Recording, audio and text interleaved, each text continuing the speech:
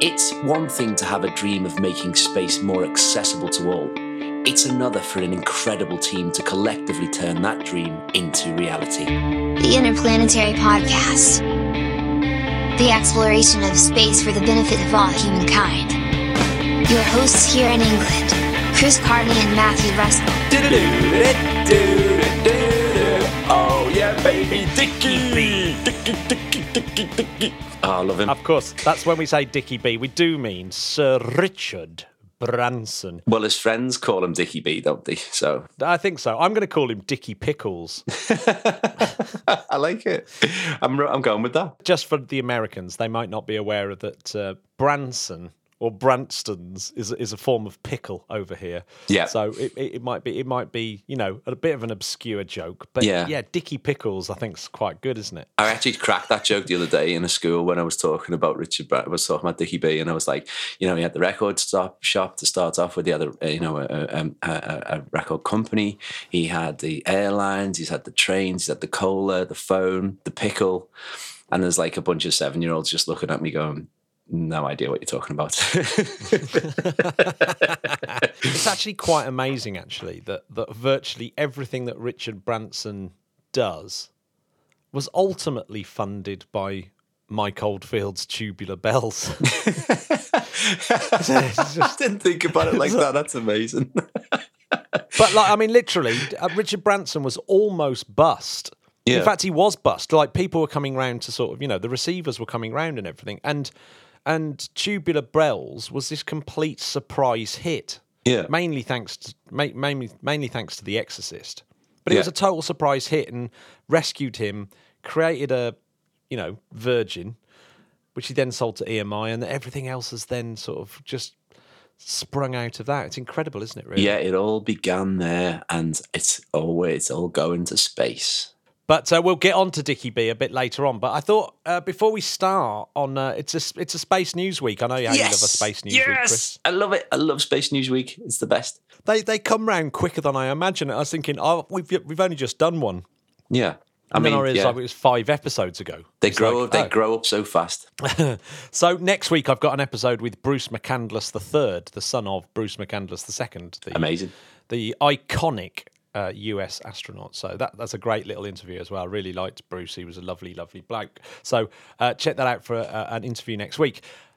But before we start, Chris, did you know today, on the day that the podcast comes out, the 5th of July...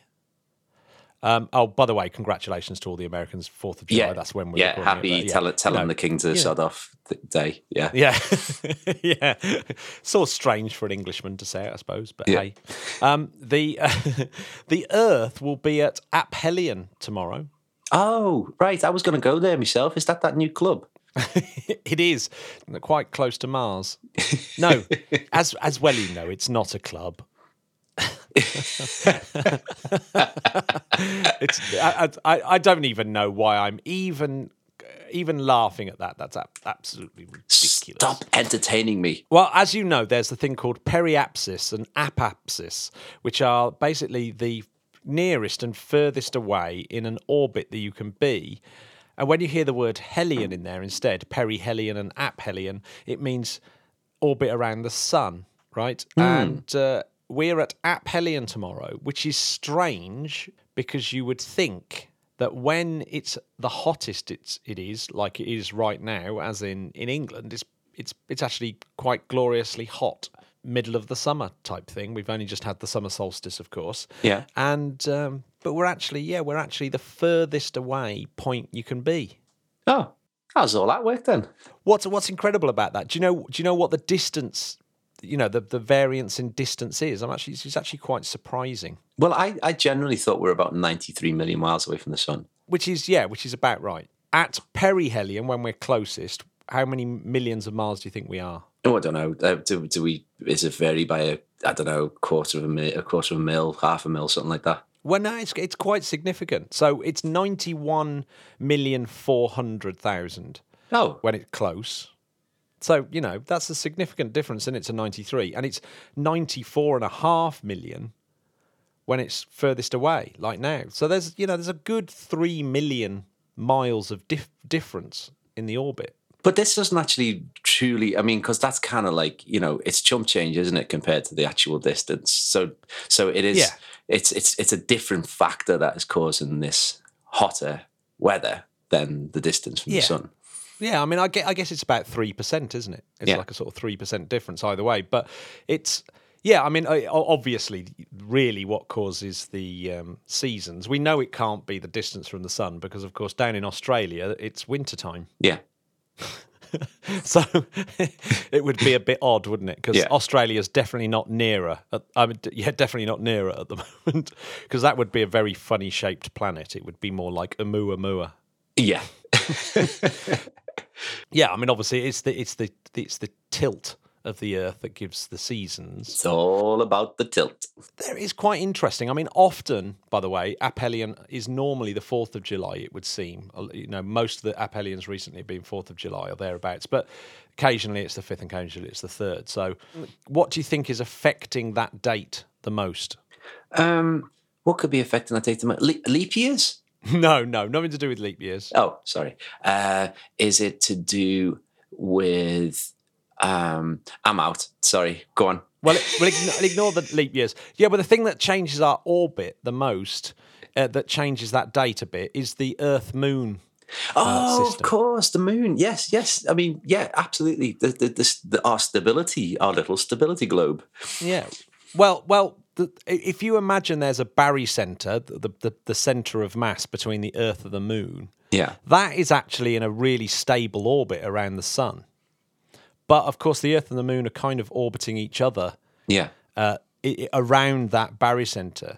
So it actually does make a bit of a difference and changes whether it's going to be. It actually defines the timing of the perihelion, aphelion in any given year, is depending on where in the orbit the Earth and Moon around their barycenter are. Isn't that amazing? It's superb. It's Einsteinian glory, isn't it? Of course, there's other sort of larger changes known as the Milankovitch cycles and things like that and precession and things like that are affecting the date that it falls on.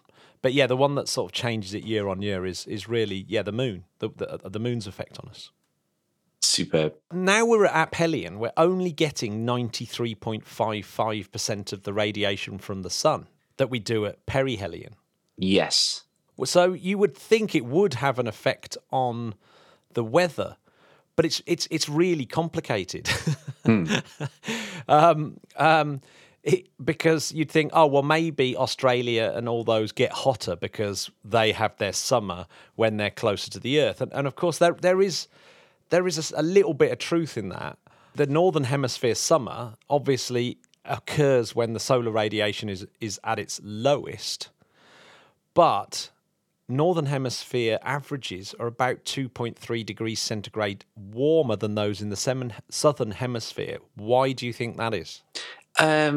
Is it because the top leans in more?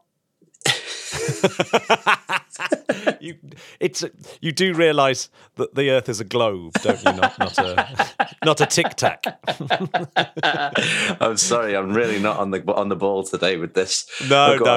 Well, it's actually, of course, that there's more land in the Northern Hemisphere. Oh my! So that gets heated. What? It's because there's more.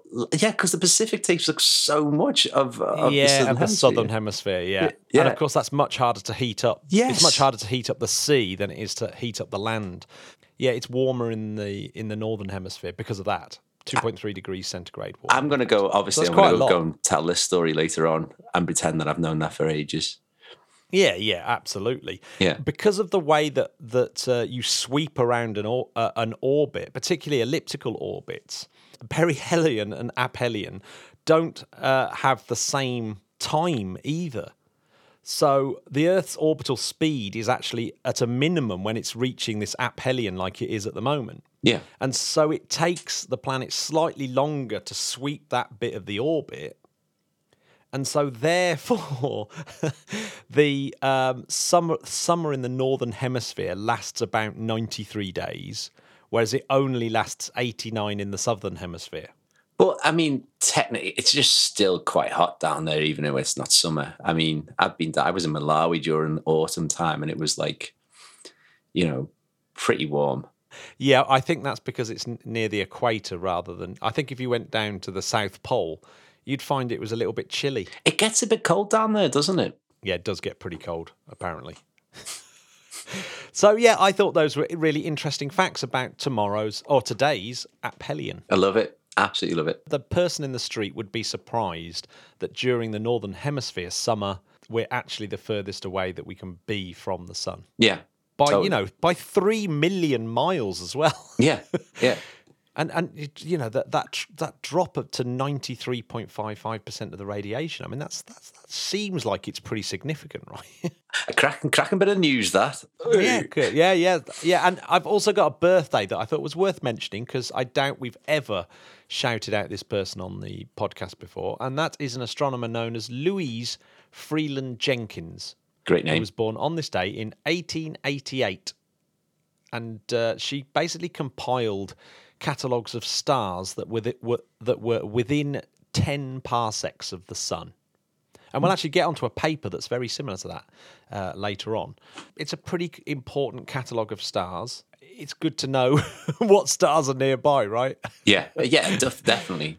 We might need that information sometime in the future. She died in 1970s, which meant that I guess she got to see people landing on the moon. And for someone that born in 1888, that must have been mind blowing. Yeah, completely. I mean, that is it's such a leap in technology and our culture from an 1888, literally Victorian times. Yeah, and when in 1921, after sort of working in Pittsburgh, I mean, she was born in Massachusetts, but she went to Allegheny Observatory in Pittsburgh. Allegheny. Yeah, I reckon you might be right there. But yeah, in 1921, she moved to Japan. Huh. And you think, gosh, I'm always amazed just how adventurous people were back in those sort of days. Like to go to Japan then must have been really difficult. Yeah, it's huge. Flight has only just been invented, so presumably she didn't fly there. This is like a voyage of some unbelievably hard voyage to get there. Yeah.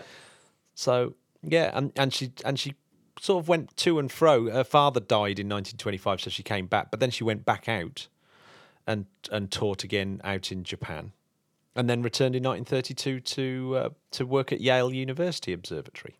So, a pretty exciting life, and associated herself with Japan.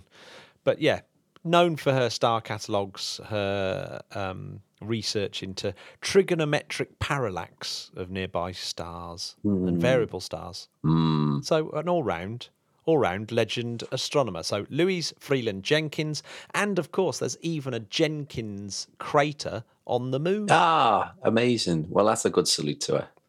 If you've got a crater on the moon, you've done all right. Yeah, we've done okay there. Chris, I don't know if you know, but last week I talked about the Tiangong. I do.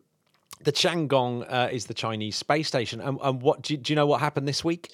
Well, I do believe there may have been an EVA. Is that right? It is. There was an EVA, which is the first time the Chinese have done this since their one and only time in 2008. Amazing. Well in, Chinese. It's a big deal because this actually coincides with the 100th anniversary of the Communist Party, ruling Communist Party. So yeah, I think this space prestige is very important for China right now. So that's really cool for them.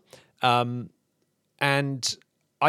last week, I don't know if you noticed, I couldn't remember what the other name for Taikonaut was. Oh, that's all right. You can't remember everything, Matt. I can't remember everything, but they're called Heaven Navigators. So amazing. Like Heavenly Palace and all those kind of and Heavenly Transporter and all these kind of things and Heavenly Telescope. They're so much better at this. But yes, Heavenly Navigator, which is Hang Chanshuan, is the name of their astronauts in sort of Chinese as well as taikonauts. Amazing. I love it. Heavenly Navigators. Heavenly Navigators. So yeah, it was only earlier on today, really, that Louis Boming and Tang Hongbo, who went out on a 7-hour spacewalk. That's pretty brutal. It is actually astonishing, like that, how long they are actually out there. But it's just a lot of it's about cost as well, isn't it? It's like we're putting you out there. You're just going to have to work a full-on shift here. There's no lunch break. And I do know. I mean, that is incredibly physically demanding. As in, when you hear about astronauts, they say that that it almost takes the nails out of your fingers and stuff like that when you're working that hard, because it's pretty rough working in those spacesuits. Louis and Tang would have definitely felt the pain doing that one. Yeah, without doubt. For sure. And Ni Haisheng, who was the quote from last week, he was commanding that mission from inside the Tiangong. So they went out, they elevated some panoramic camera. They were testing the robotic arm that I mentioned that I wasn't quite sure had actually gone up, but it definitely has gone up because that's what they were working on. And they put some foot stops and things like that into the robotic arm so that they could actually sort of climb along it. And apparently they were supported while on the robotic arm while they carried out some other work. And these spacesuits are brand new, so these are like newly developed spacesuits by the Chinese. So they're probably the most sophisticated EVA suits that have been out in space, I'd imagine. Yeah. Seems quite light. 130 kilograms is what they weighed. So that seems like that's a pretty, that's a pretty light spacesuit, I think. Yeah. It's nothing up there though, is it? No. Well, it's weird because momentum still exists. So if you're trying to move around, you still have to move the object. It's just that you don't fall. It's just that gravity's not doing that. Yeah. So it's like when you're pushing things, it still requires effort. Yeah, definitely. When you think about space, you think that everything's really light and everything just moves around. It's not quite like that. I think it would take some time to get used to that kind of change in the physics. Yeah. It must be weird. It must be weird. And of course, I guess the closest you can get is training in a swimming pool. Yeah, absolutely. And I think I wonder if they sort of start to add eventually there's going to be sort of robotic sort of equipment inside, which is going to move things forward. I'm sure they're working on something like that. Exoskeleton, robotic exoskeleton type things. I think a lot of these things is all down to cost, isn't it, and how useful they'll be, and whether they, of course, launching up. Yeah, if they can still manage by sending 2 people out for 7 hours with no robotic arms, then they'll carry on doing that. And I'll tell you what a big deal this is in China, by the way. Guess how many views it had on Weibo, which, if you don't know what Weibo is, it's like the sort of Chinese Twitter. Guess how many views this spacewalk had? A lot of people in China, Matt. So I'm going to go with 10 million. 10 million is not a bad guess. 200 million. Whoa. So, this is a big deal. It's a big deal.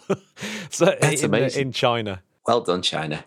You know that the International Space Station is at actually a kind of weird inclination in its orbit, which actually makes it rubbish as a staging post to go to the moon. But it doesn't make it rubbish in terms of being able to launch Soyuz from Baikonur up to the International Space Station. So it's at this horrible inclination for that, basically, so that this old Soyuz spacecraft can actually get to the International Space Station. But of course, China want to collaborate with the Russians and get cosmonauts onto the Tiangong. Yeah, that's opened up a really interesting possibility. And Dmitry Rogozin has been speaking to the Europeans, Philippe Baptiste, who's the president of CNES, the French space agency, about potentially having human launch capability from French Guiana. Fantastic. And I should imagine that would massively increase the chances of Matthias Maurer and Christopher Reti going up as European astronauts to Tiangong. So that's really interesting. Yeah, absolutely fantastic. I mean, we want more of this. We want more capabilities of launching people up. So that would be great. And I guess the French are ramping things up then. And like if that happens, then what will we have then? Three people launch sites, 3 personnel launch sites. Well, no, there'd be more than that because there'll be Baikonur. There's obviously the Chinese one. We've just been talking about which we've just been talking about, and then potentially French Guiana, which would be awesome. Amazing. Yeah, that's so cool. And all the launches this week, by the way, there's like I think four rocket launches this week. They're all Chinese, and that should say something about like the massive space ambition of the Chinese right now. Absolutely. China. What's the latest on OneWeb? Cool, good shout. Let's bring it back to the UK. So so OneWeb has become sort of fully funded now. So Bharti have invested an additional 500 million into the company, which means that the first tranche of these satellites is now fully funded, which considering it was bankrupt a couple of years ago to where they are now, that's pretty incredible. And talking of Russian launches as well, they actually launched 36 more OneWebs from Vostochny, the 8th launch, and that's 40% of the network up now. Brilliant. All that investment means that the UK government own about 19.3%. So you and me, Chris, have a stake in this OneWeb company. We're up against Musk. I haven't seen a penny of this yet.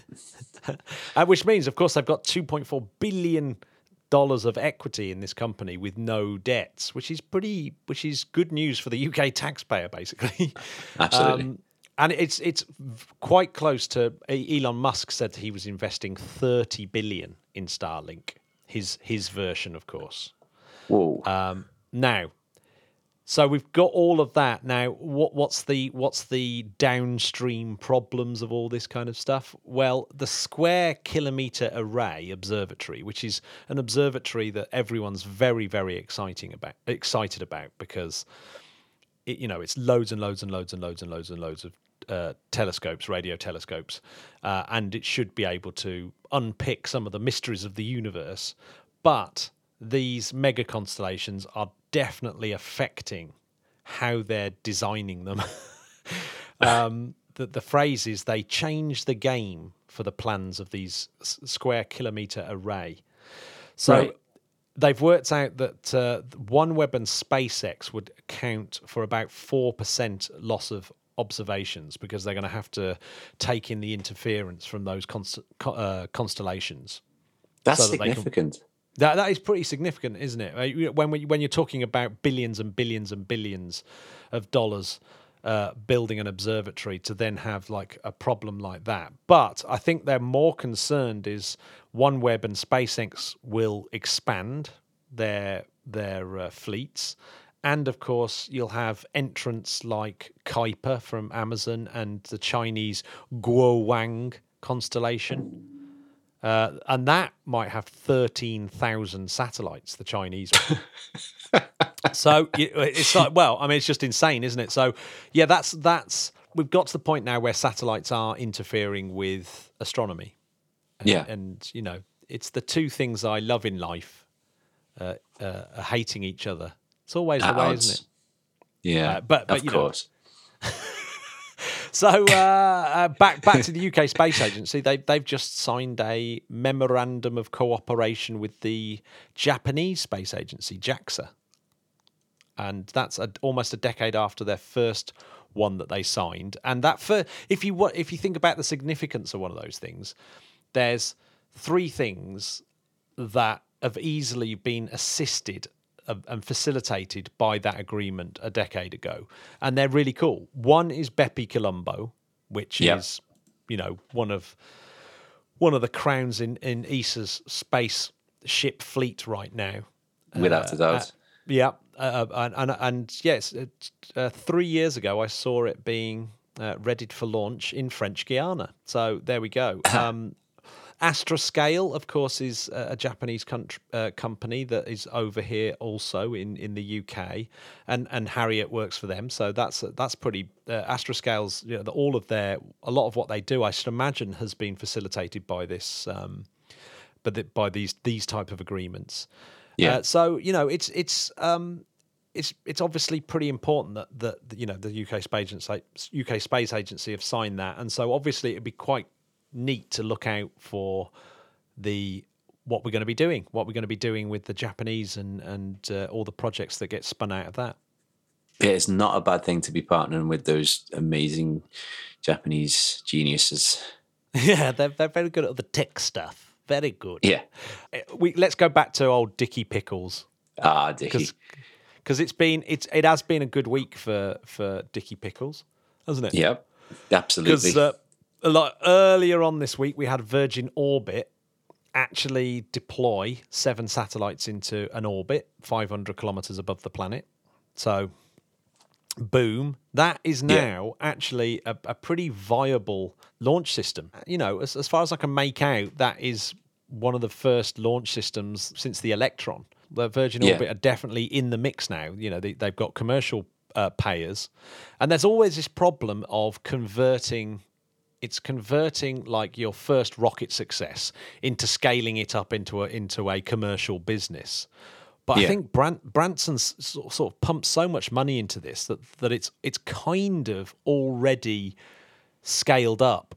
And so it looks like that they'll avoid those sort of growing pains that maybe SpaceX and the Electron had at the beginning of their sort of launch campaigns.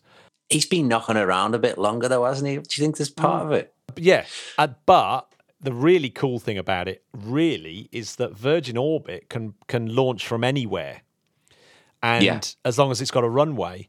And the extra exciting part about that for us is it's probably not going to be long now since we actually see a rocket launch, an orbital launch from the UK in Cornwall. In Cornwall as well. Amazing. Yeah, in Cornwall at the spaceport at Newquay Airport, essentially. So that's going to be really, really super mega exciting, like super exciting. Love it. So yeah, in fact, if you go way, way, way back, there's an interview with Spaceport Cornwall. Yeah, there's other locations like Guam, Japan, Brazil, places like that. But I wouldn't be at all surprised, particularly considering it's Dickie B's company, that they'll try and do a Cornish launch. It's going to be great. I suppose it depends Cornish what the launch, because it's all about the clients and the orbital inclination that it's got to go into, where the best place to fly out of is. Yeah. But the other funny news is that Dickie Pickles might be one of the kind of big space boys in space. He might be the first one to get there. Because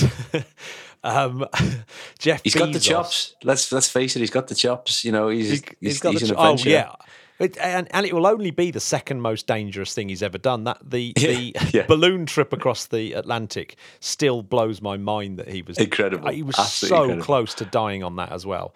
I remember that as a kid, going, "What the hell?" Yeah, well, not that same. much. I suppose I wasn't a kid, but it was totally ludicrous.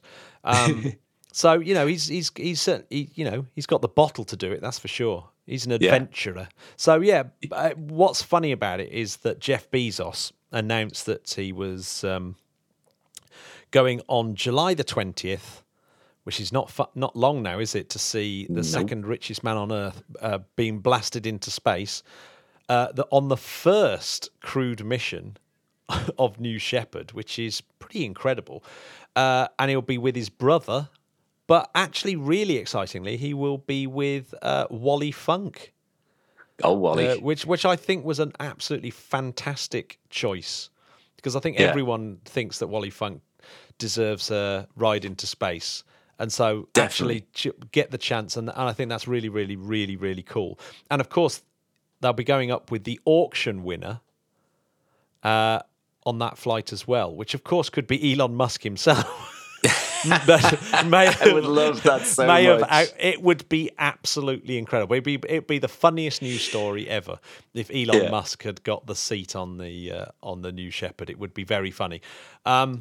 But Richard Branson immediately went, oh, by the way, I'm flying sometime after July the 11th.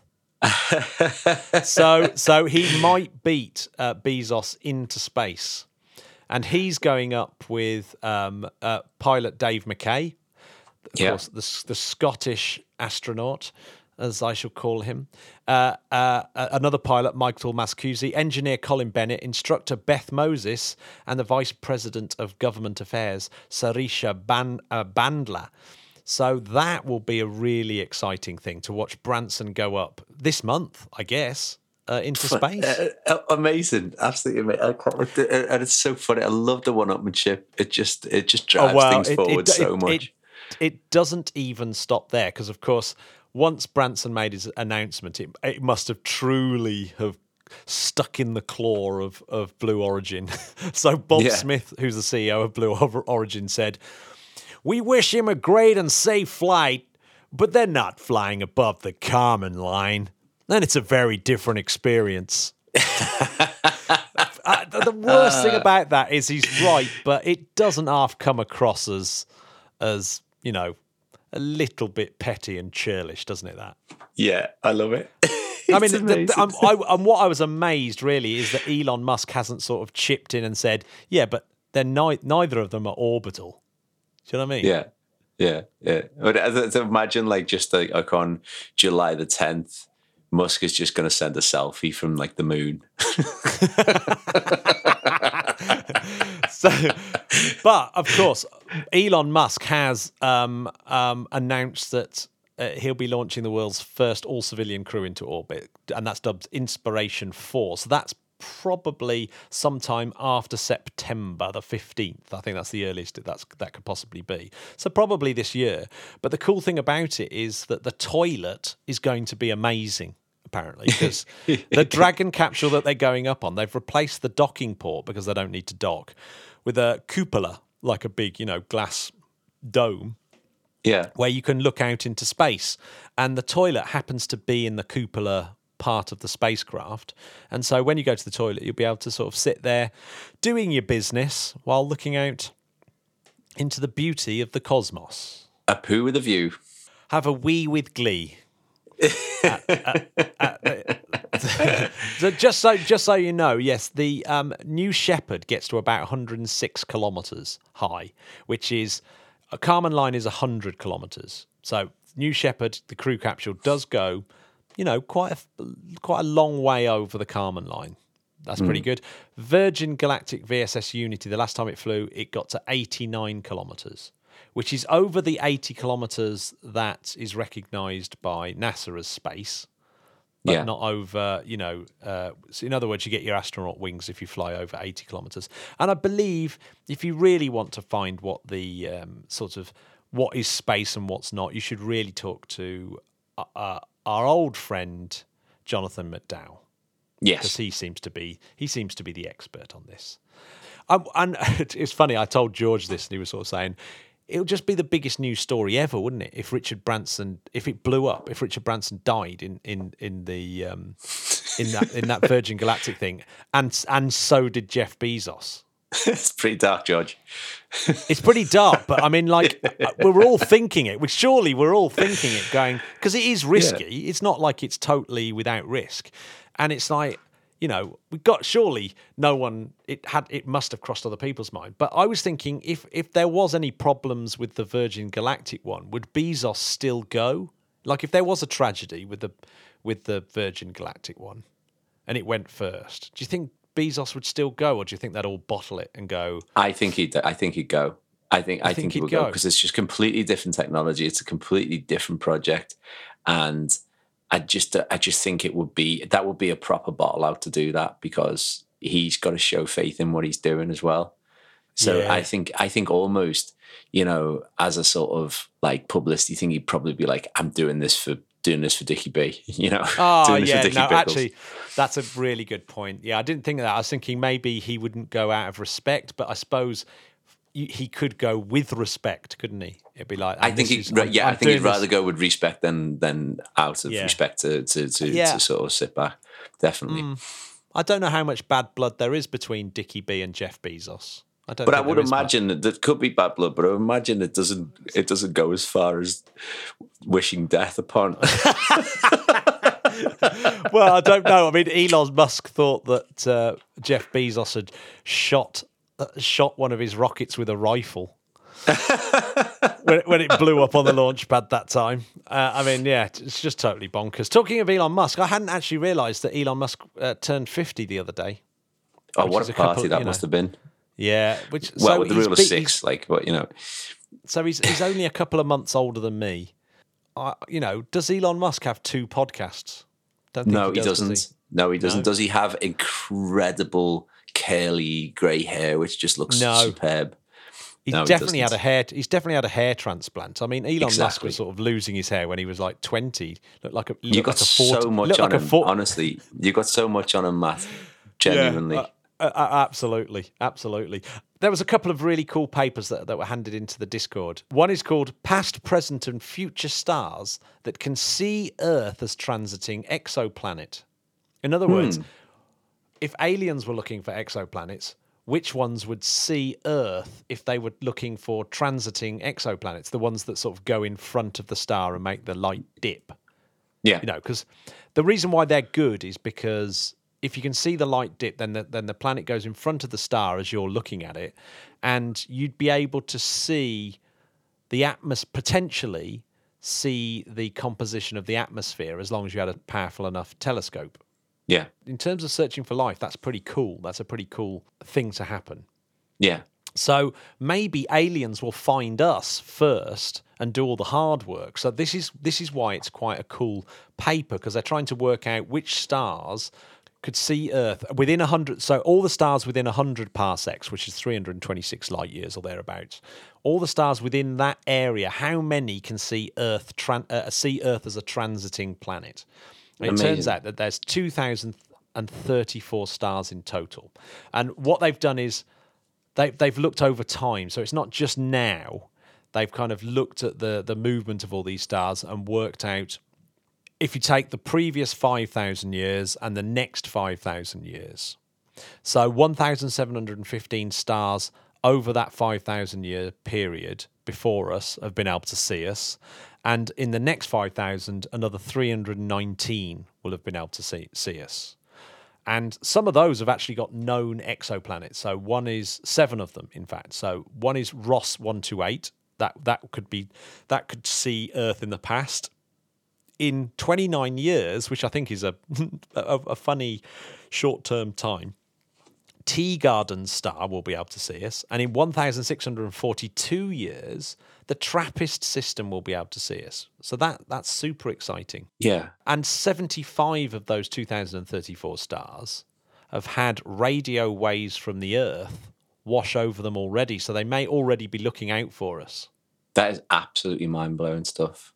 And it's weird because we're just celebrating Louise Jenkins, and her early work would have contributed to this as well, which is no, absolutely, because she catalogued all the stars within 10 parsecs, and this is all the stars within 100, 10 times further out than that. Oh no, absolutely. Yeah. These star systems, if there is a planet, if there's life, intelligent life on one of those planets looking out for transiting planets, and they see Earth, they'll know that it's interesting, and therefore quite likely to try and broadcast to us. And therefore, we should be treating those systems as a priority to pick up their broadcasts. Yeah, absolutely. Unless all the satellites block them. Unless there's some massive, great big Starlink, OneWeb, etc. satellite constellation in the way, which is pretty tedious, isn't it? Actually, so we can't see space anymore. We've got an amazing internet; it's brilliant, but we just can't look out anymore. We just can't look out anymore. There's 109 of those 2,000 stars are white dwarfs, so dead stellar remnants of stars that have essentially burnt through all their nuclear fuel. Yeah.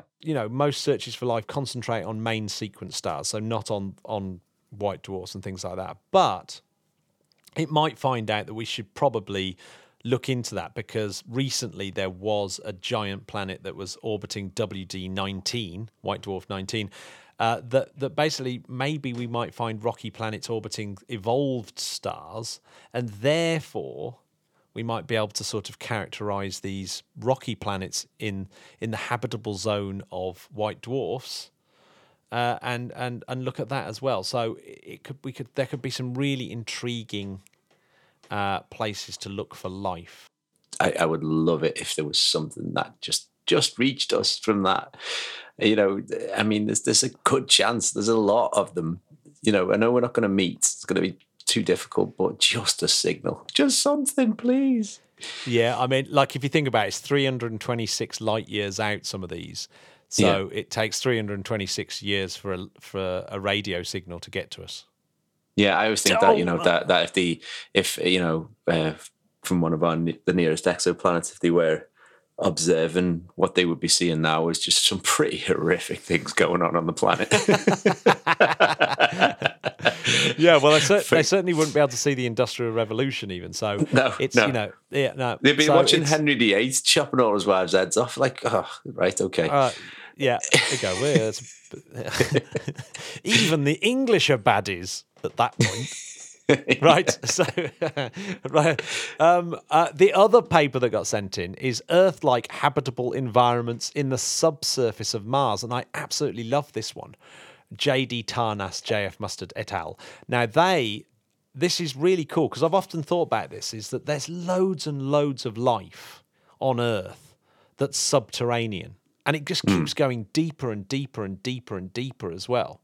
Deep into the continental subsurface of Earth, there's these groundwaters that have been isolated for millions, if not billions of years. Yeah. As a result, organisms have evolved to sort of feed off, basically survive, not from photosynthesis and things like that, but from the emissions of radionuclides. So this is the energy released by atoms that emit radioactive decay, you know, alpha particles, beta particles, gamma rays and stuff like that. And that produces oxidants and reductants in the surrounding rocks by this radioactive decay that can be used, these oxidants and reductants can be used to drive the metabolisms of these microorganisms. Now, this actually happens on Earth. So, you know, and this is something that's been sort of discovered in the last 3 or 4 decades. Water that's preserved many kilometres deep in the subsurface actually contains quite a huge biomass that are basically living off this redox reactions to drive their metabolisms. So we know that that's a thing. So if that's the case, the same thing could be happening on the Martian subsurface, because we're pretty certain that there can't be life on the surface because it's ridiculously harsh. It's a toxic environment, I think. Yeah, it's very toxic. Freezing, it's desiccating. There's lots of ionizing radiation, lots of oxidizing chemicals, so all these perchlorates there as well. Very low pressures, no liquid water. So it's, you know, no sort of Earth-like organism could survive in that environment. But if life evolved on the Mars surface in a similar way that it did to Earth when Mars was all wet and oceans were on there, then maybe some of that life has, you know, managed to get down into the subsurface and is thriving down there on these radioactive derived oxidants. And how big this may be? Like, how big is this may be? I mean, because I think that sounds probable. I think that sounds probable as well. I think it's pretty probable that you might find really basic life forms that are using this particular radioactive decay to feed off, basically. I mean, while there's an energy gradient, I guess you can have life that sort of speeds up entropy. It's like the universe wants to speed up entropy, and life's a good way of doing it. So it's you know, it seems to be quite likely, I think, that. And here's the really surprising bit, is that somewhere like Mars, because it's got lower surface gravity, it means that I guess that the planet isn't as compressed, so you get larger volumes of fractures and pores that are deep down in the crust. Right. Yeah. In other words, there's more volume in there for this biomass to exist. And so, if anything, the conditions on Mars might actually be more favourable than they are on Earth for this type of life to exist. Great papers, both of them, fantastic. The next trip to Mars, that should be really taken into consideration, looking for extant life on Mars. We need a massive drill. You definitely need a massive drill. Of course, there will be one on the ExoMars rover, and they've been testing the parachutes out as well. Some good footage of that. So let's hope the ExoMars rover makes it down onto the surface, and we actually see that thing rolling around in a couple of years' time. That'd be amazing. Yeah, absolutely cool. Really exciting. Built here in Britain, of course. Well, mostly built here in Britain. So yes. Did you see the Super Heavy rolling out to the launch site? I'm basically living I feel like I'm like living in a sci-fi movie now. That's it. I've just given up on just like accepting any kind of normality. Everything I see now, I'm just like completely blown away by. I have to say that did look insanely impressive. It's so good. It's so impressive. It's like, yeah, I mean, it is. It's just like our sci-fi fantasies are just becoming true every single day with things like this. So yeah, I did, and it's just beautiful. Yeah, it did look insanely impressive. So that built in 6 weeks. But it won't fly. It won't fly. So it's just going on the test stand for ground tests. But the next one they build, and bear in mind they built it in 6 weeks, so presumably they can build them even quicker than that. That one will probably have a Starship put on top. And we might see in August. Or I can't believe it will be July, but in August we might actually see, an orbital flight, which would just be. I mean, that would blow my mind if that's the case. Definitely. And I know a little additional. Like, by the way, there's the latest tracking camera footage of one of the Dragon boosters landing was just amazing. They're getting so much better at shooting those as well, and just seeing things like that are just like I say, I'm living in my own sci-fi fantasy now. It's just. It's amazing. It is getting a bit more like a film, isn't it? Like a sci-fi film. I mean, it's still a long way off 2001: Space Odyssey, but we've had a few setbacks. Yeah, just 1 or 2, and also we don't want to get to the point where Hal's like controlling the lives of our. I love a bit of Hal. It already is. Do you know that I'm beginning to realise that Hal's really an allegory for Facebook and Instagram. Oh my God! Yeah, and Siri and stuff like that, and it's basically it is trying to kill us. Genuinely. Oh my gosh! But there's memes, Matt. There's memes, and they're fun.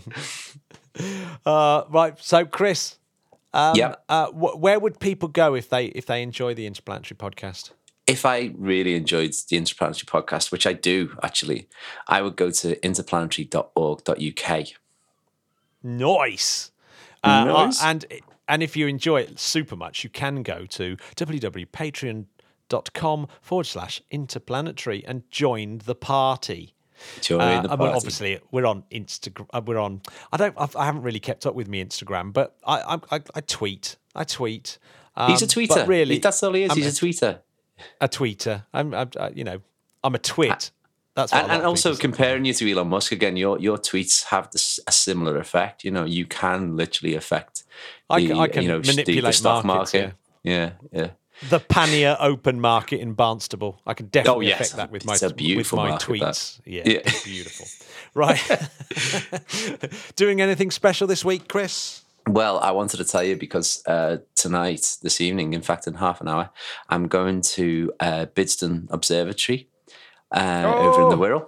Yeah, and I'm going there for a really special reason because they're doing AND Festival, which is Abandoned Normal Devices Festival, a screening The Life Aquatic with Steve Zissou in an outdoor cinema at the observatory. So I'm so excited, even though it's going to be a bit rainy. Oh God, it was absolutely brutal rain here earlier on. Like brutal. Yeah, we're just going full waterproof umbrellas, and we're just going to sit and watch one of Wes Anderson's greatest masterpieces. Yeah. It's good. It's good. How about you? I shall be watching Family Guy Mickey takes of Wes Anderson films, just as a sort of I like it. Just to balance it up, because we've got to keep the universe balanced. I think. Yes, you have, and of course, Wes Anderson would totally appreciate being made fun of. Right, that's it, Chris. I'm going to say goodbye to the Spudcats. Do it. Bye, Spudcats. Bye, Spudcats. Bye, Spudcats. Bye, Spudcats.